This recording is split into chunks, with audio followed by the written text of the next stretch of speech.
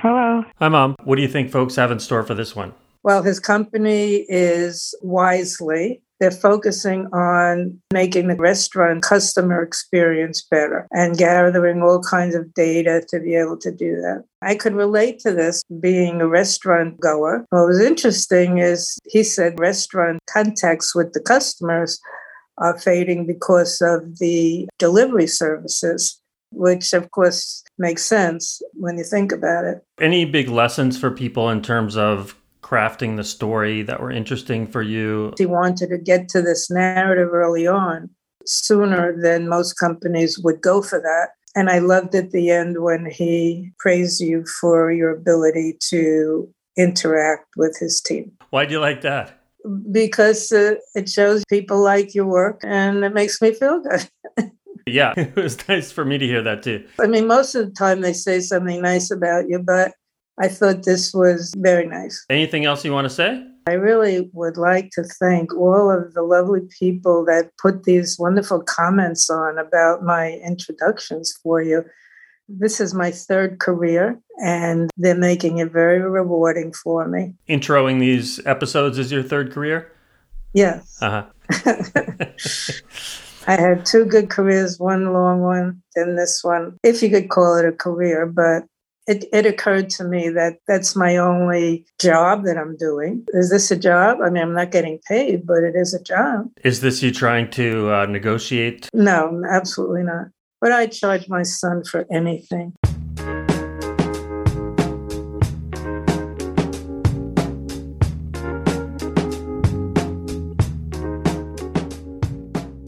This is The Bigger Narrative. I'm Andy Raskin. In each episode, I talk with a CEO about their strategic narrative, a story they use to power success not only in sales and marketing, but also product development, recruiting, fundraising, everything.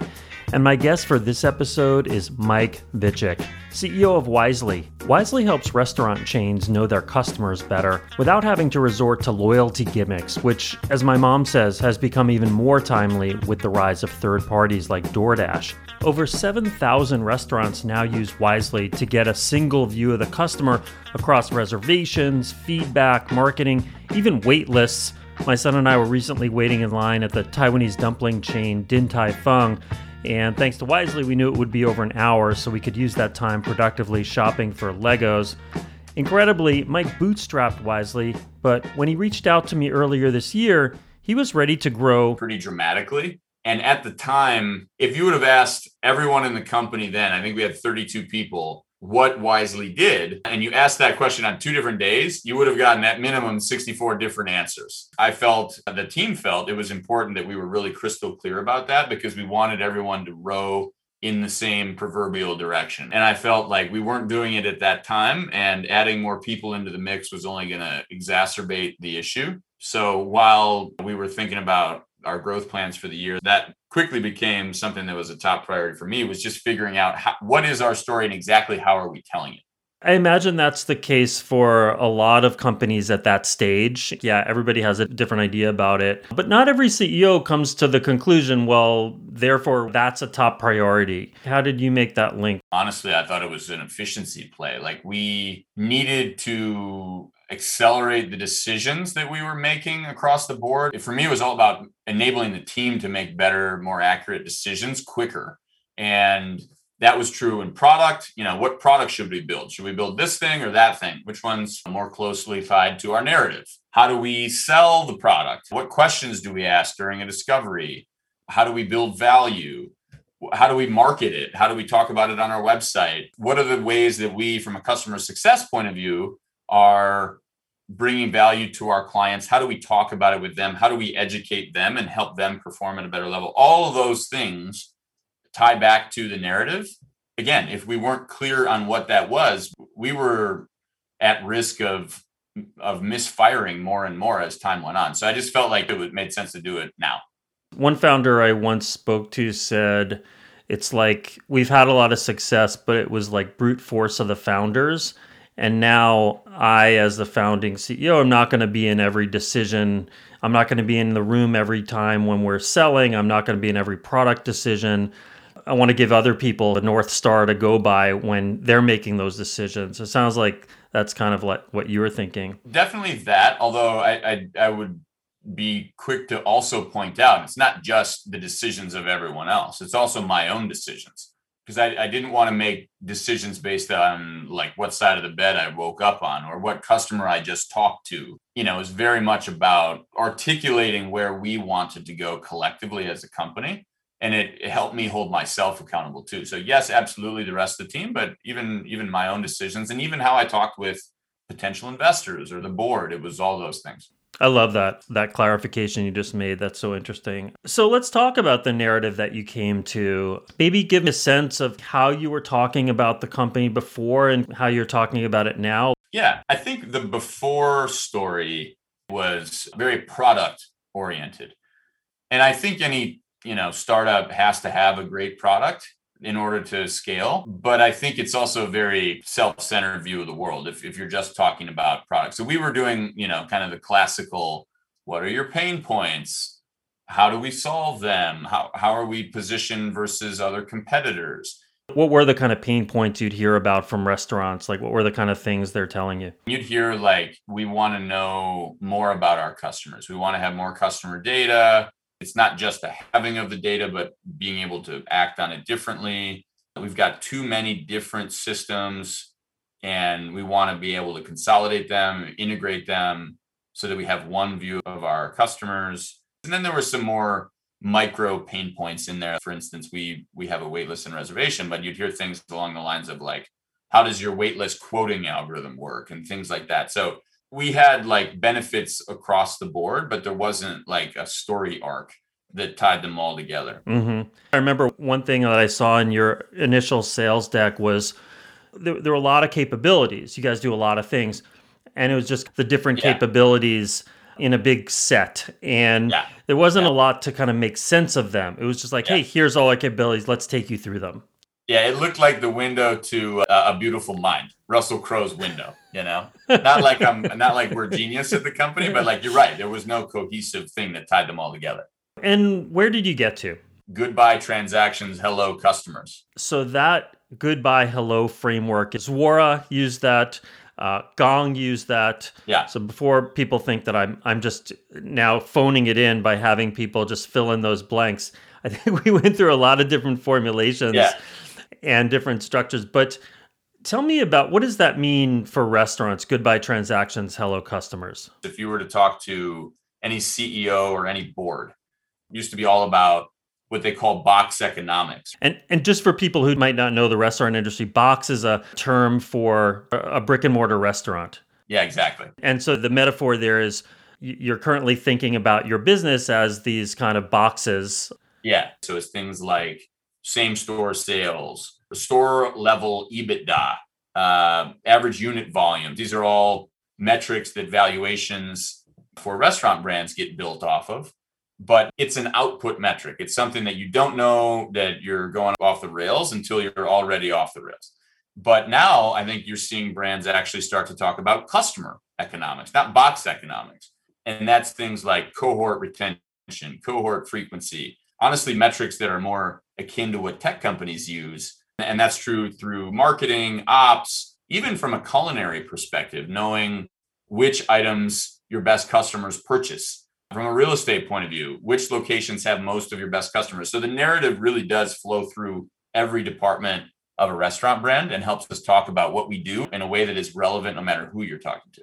I'm not someone who knows a lot about the restaurant industry, aside from, eating in it, but it's hard to imagine that restaurants never really had this kind of customer focus before. It's interesting because I think restaurants have historically been one of the most customer-minded industries in some ways, in the sense that great restaurants knew that it was all about the experience and getting to know Andy and what he likes to drink, what he likes to eat, and like, hey, how's your miso soup going, right? Like being able to talk about things that you care about. That's how you build a relationship. I grew up as a server, and I can vividly remember the point in that experience where I learned, I saw it with my own eyes, how important it is to know who the customer is, because they tip you more if you remember their name and what they like to drink. And the best people in restaurants knew that. But I think the issue was it wasn't institutionalized. That information never made it out to the rest of the brand. And that's the interesting thing is now that tech can do it, you can take the data from the individual people and make it part of an institutional memory, as I sometimes call it. It just opens the doors for them to do things the way they always thought about it, but at scale in a way that wasn't possible before. It really reminds me of the way that retail shifted. If you look at like a Macy's, even after the age of computers, probably didn't have a customer database. Right. For quite a long time. All they cared about was the transactions, like what's going through the cash register, what styles are selling, what colors are selling. But now there's this focus on, well, what is each individual doing? Who are the people who are our best customers in terms of lifetime value? How can we be increasing that? And like you said, that's kind of like the lever toward affecting these larger output numbers, same-store sales, and all the rest. Exactly. I think the parallels between retail and e-commerce and restaurants are really relevant and more relevant every day too, because e-commerce essentially is online ordering in the restaurant business. So this story, Goodbye Transactions, Hello Customers, how does that play when you talk to people? Like one could be thinking you're saying like, hey, you don't treat your guests like customers. There probably is a way to say it in a way that comes off in a judgmental or condescending way, but this is a concept that restaurants have always cared about. That has not changed, actually. But what is different is that the way they're able to do it at scale across the organization is new. If you are the CFO of a restaurant brand, every day you get asked by every department to spend more money. And if you said yes to every one of those things, you're going to be negative in terms of profitability. So what things should you actually invest in because they drive lifetime value? And now that we're able to do it, CFOs can say, oh, we know that the barista is the number one thing that determines the lifetime value of a customer. So it makes sense actually to invest. They call it a labor investment, not just higher wages. And it's interesting because I think when you look at the industry, a lot of the smaller locations were better at that, right? Because they had someone, whether it was a founder or someone that just believed we should pay people more or we should have higher quality ingredients. But as you get to scale, those decisions become more scientific and there was no scoreboard. So I think that is one of the key differences from an industry point of view of how this sort of shift in mindset manifests. I remember one of the key things was what we might call a category name. You're competing in a really crowded space of a lot of point solutions. You mentioned you guys have a wait list and reservation system. Loyalty programs are also aiming at know about your customer kind of thing. We settled on customer intelligence. And again, we're using this pattern from Gong and others. But we actually had a whole bunch of candidate names. And I remember you went and started asking customers which ones resonated with them. Which one would you want to buy? What were some of the other options and what made you come to customer intelligence versus some of the others? The runner-up candidate that I actually was the proponent of was customer profitability platform. Because we started Wisely in 2012. And for the first 4.5 years, we built 3 different consumer apps, none of which found product market fit. And one of the realizations that I had during that period was like, what I think doesn't matter. It's what the market thinks. So I remember having a few different conversations with clients, and their whole point was it's not just profitability. Some of it is we want to be able to just better know our customers so that it informs other decisions. Yes, profitability is one potential outcome. And so I think for that reason, it made sense to do it. I'm looking back on it, glad we did it, because it's still, I think profitability is a little too cold. Yeah. I think of it as almost like too high. It's like, yes, of course, that's the end goal, but it's not descriptive enough. Everything is customer profitability in some way. I remember also there was some pushback from some of the people on your team. I remember one person in particular didn't like the word transaction. And you also went to customers to ask them, what did you actually ask them? Can you remind me? We were, rather than transaction, we had the word box in there. So Goodbye Box, Hello Customers. playing on that whole box economics thing we were talking about, which is a common term in the restaurant industry, at least among the large chains. Yeah. And I value working through the process with you because if you look at our customer base, maybe 80% of our revenue comes from mid to large restaurant brands, but 80% of our customers are small. And trying to find something that spoke to all of those audiences was a challenge that we went through. And I remember I even texted a few of our customers. I just asked them a very kind of odd question out of the blue. I said, what's the term that you use for the volume that you do? And the answers were transactions, or tickets was another one that we had talked about. The other one was just like guest counts.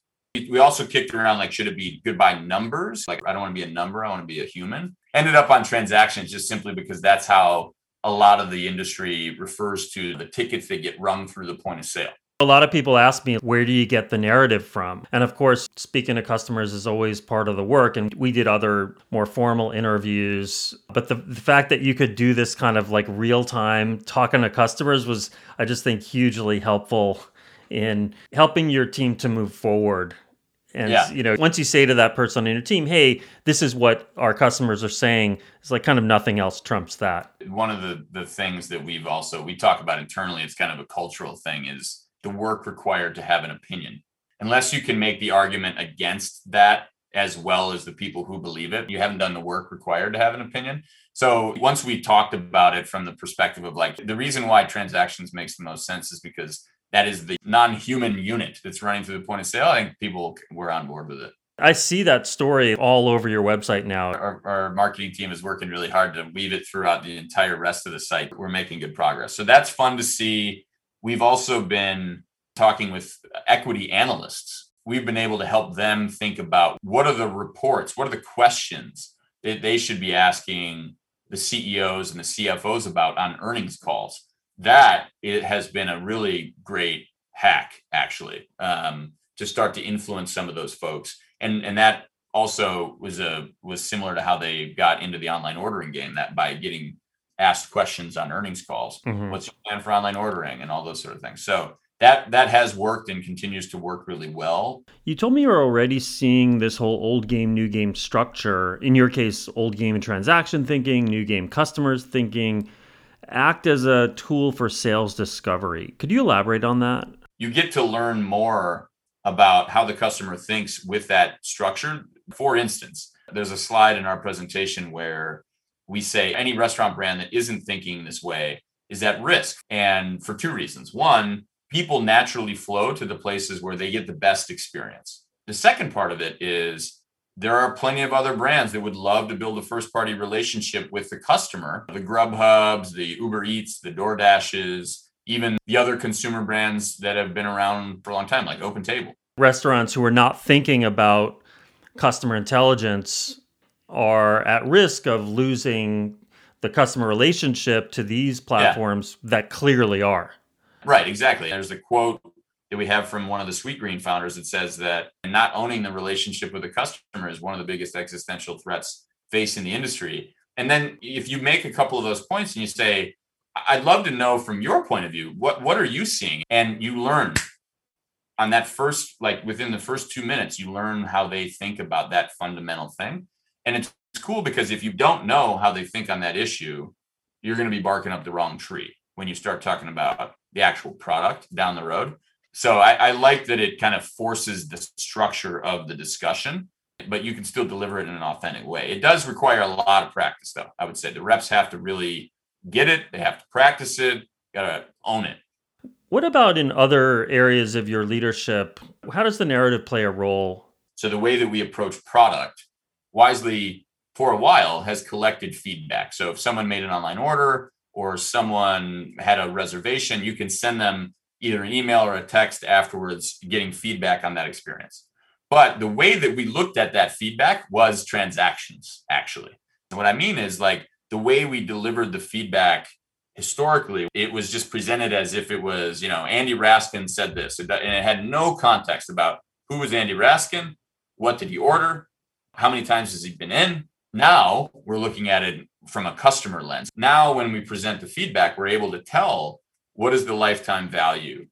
What did Andy actually order? What does he like? And so now you actually have context, not just the feedback of what he said. So if he says the portion sizes are too small and he's a top customer, you might say, oh, that's something that we should prioritize. So I think just the light bulb went off as soon as we articulated it that way. I love that example because it also gets right to your differentiation against these kind of point solutions. So there are, I think, other solutions where they'll collect the feedback on Yelp or whatever and present to you like what's happening. Yeah. But if that's not connected to your intelligence about the customer, then you don't have the context to really understand, well, should we care that Andy doesn't like our cheeseburger? Or does Andy really matter to us? Is he representative of the group we really target? And so I love this because the connection of the narrative and the product, when that's really tight, that lets you really take advantage of that differentiation even more. Yeah. Truly, because we've articulated the narrative that way, it's something that no one else can do.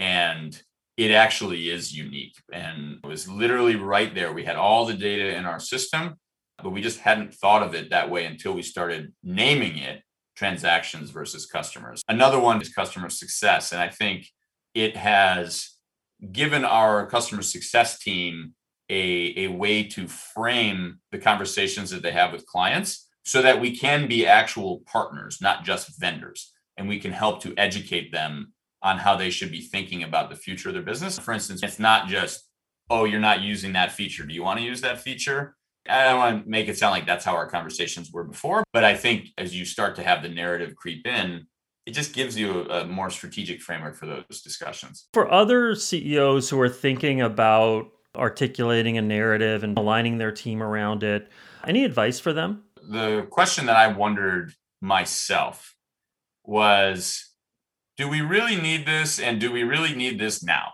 That was really what I was thinking. And I chatted with my board about it and my co-founders. And where we came to was, do we want to scale is the same question, actually. Because I did feel like I couldn't be in enough places at the same time. I wanted to be in a sales call. I wanted to be in all these places. And I also knew as a founder, you have to fire yourself. You have to take one hat off and give it to someone who that is what they do. That is their profession. So I think if you're in a situation where you find yourself wishing you could be cloned, the narrative can be your clone. I hadn't thought of it that way before, but I think that certainly has been how it is for us. Anything that I should have asked that I didn't cover? You are a master the way that you corral challenging questions and the way you just get people to talk. I learned a lot from that. So that was a nice freebie. So thanks for that one. You mean during the sessions? You just ask straightforward and relatively, simple questions around what do you mean X, or could you elaborate on X, or are you saying this? Your interview style is, I used to watch Jon Stewart all the time. I think your interview style is similar to his. So that's honestly one of the biggest compliments I could give someone. Thank you. I'm honored. Yeah, that was one bonus. And I think there's kind of a natural tendency, especially when the project is over, to try to go back to the way things were. Not necessarily intentionally, right? There's just people have spent more time in the pre-narrative world than the post-narrative world. So as they step through their daily activities, it's easy to just skip it. It's funny. I hear this from so many CEOs, old story backlash where it like a weed comes back in. Yeah. And it's one of the reasons that I found eventually that this work would be way more successful if the CEO is leading it, because I think the CEO is the only one who has that authority to be able to say, wait, this is the story we're going to be telling everywhere. I've had to pay attention to areas where the narrative could be relevant. For instance, we created an employee onboarding program after we finished the narrative work. And in my mind, that's very much tied into the narrative. People, when they join the company, day one, they need to be able to tell their significant other or their parent the narrative. What does your new company do? Boom. It needs to be woven into everything, and including things that we hadn't even thought of going through this process with you. I feel like I've been a bit of a broken record about the narrative. Oh, here he goes with the narrative again, but like, it's join the club, man. I feel like it's actually a nice thing though that I've gotten to be that predictable, because that means I think people actually embrace it. I'm sure you can tell I learned a lot working with Mike, and from our conversation. For me, the big takeaway is he's using this simple story about a shift in mindset for the buyer, about a new ideology, customer focus, not transaction focus, not only as a spiel for sales, but also as the aligner for his team, literally a strategic narrative. The Bigger Narrative is produced and edited by me, Andy Raskin, with music by Stephen Emerson and podcast cover art by Angela May Chen. Carla Borelli inspired the show by telling me I should do it over coffee. Thanks to Mike Vichich, Rachel Boyshow, Tyler Fellis, Ray Gallagher, Ryan Van Elslander, and everyone at Wisely. Special thanks also to Judy Raskin, Richard Raskin, Emily Raskin, Eli Raskin, and Carol Wasserman. And remember, the company story is the company strategy.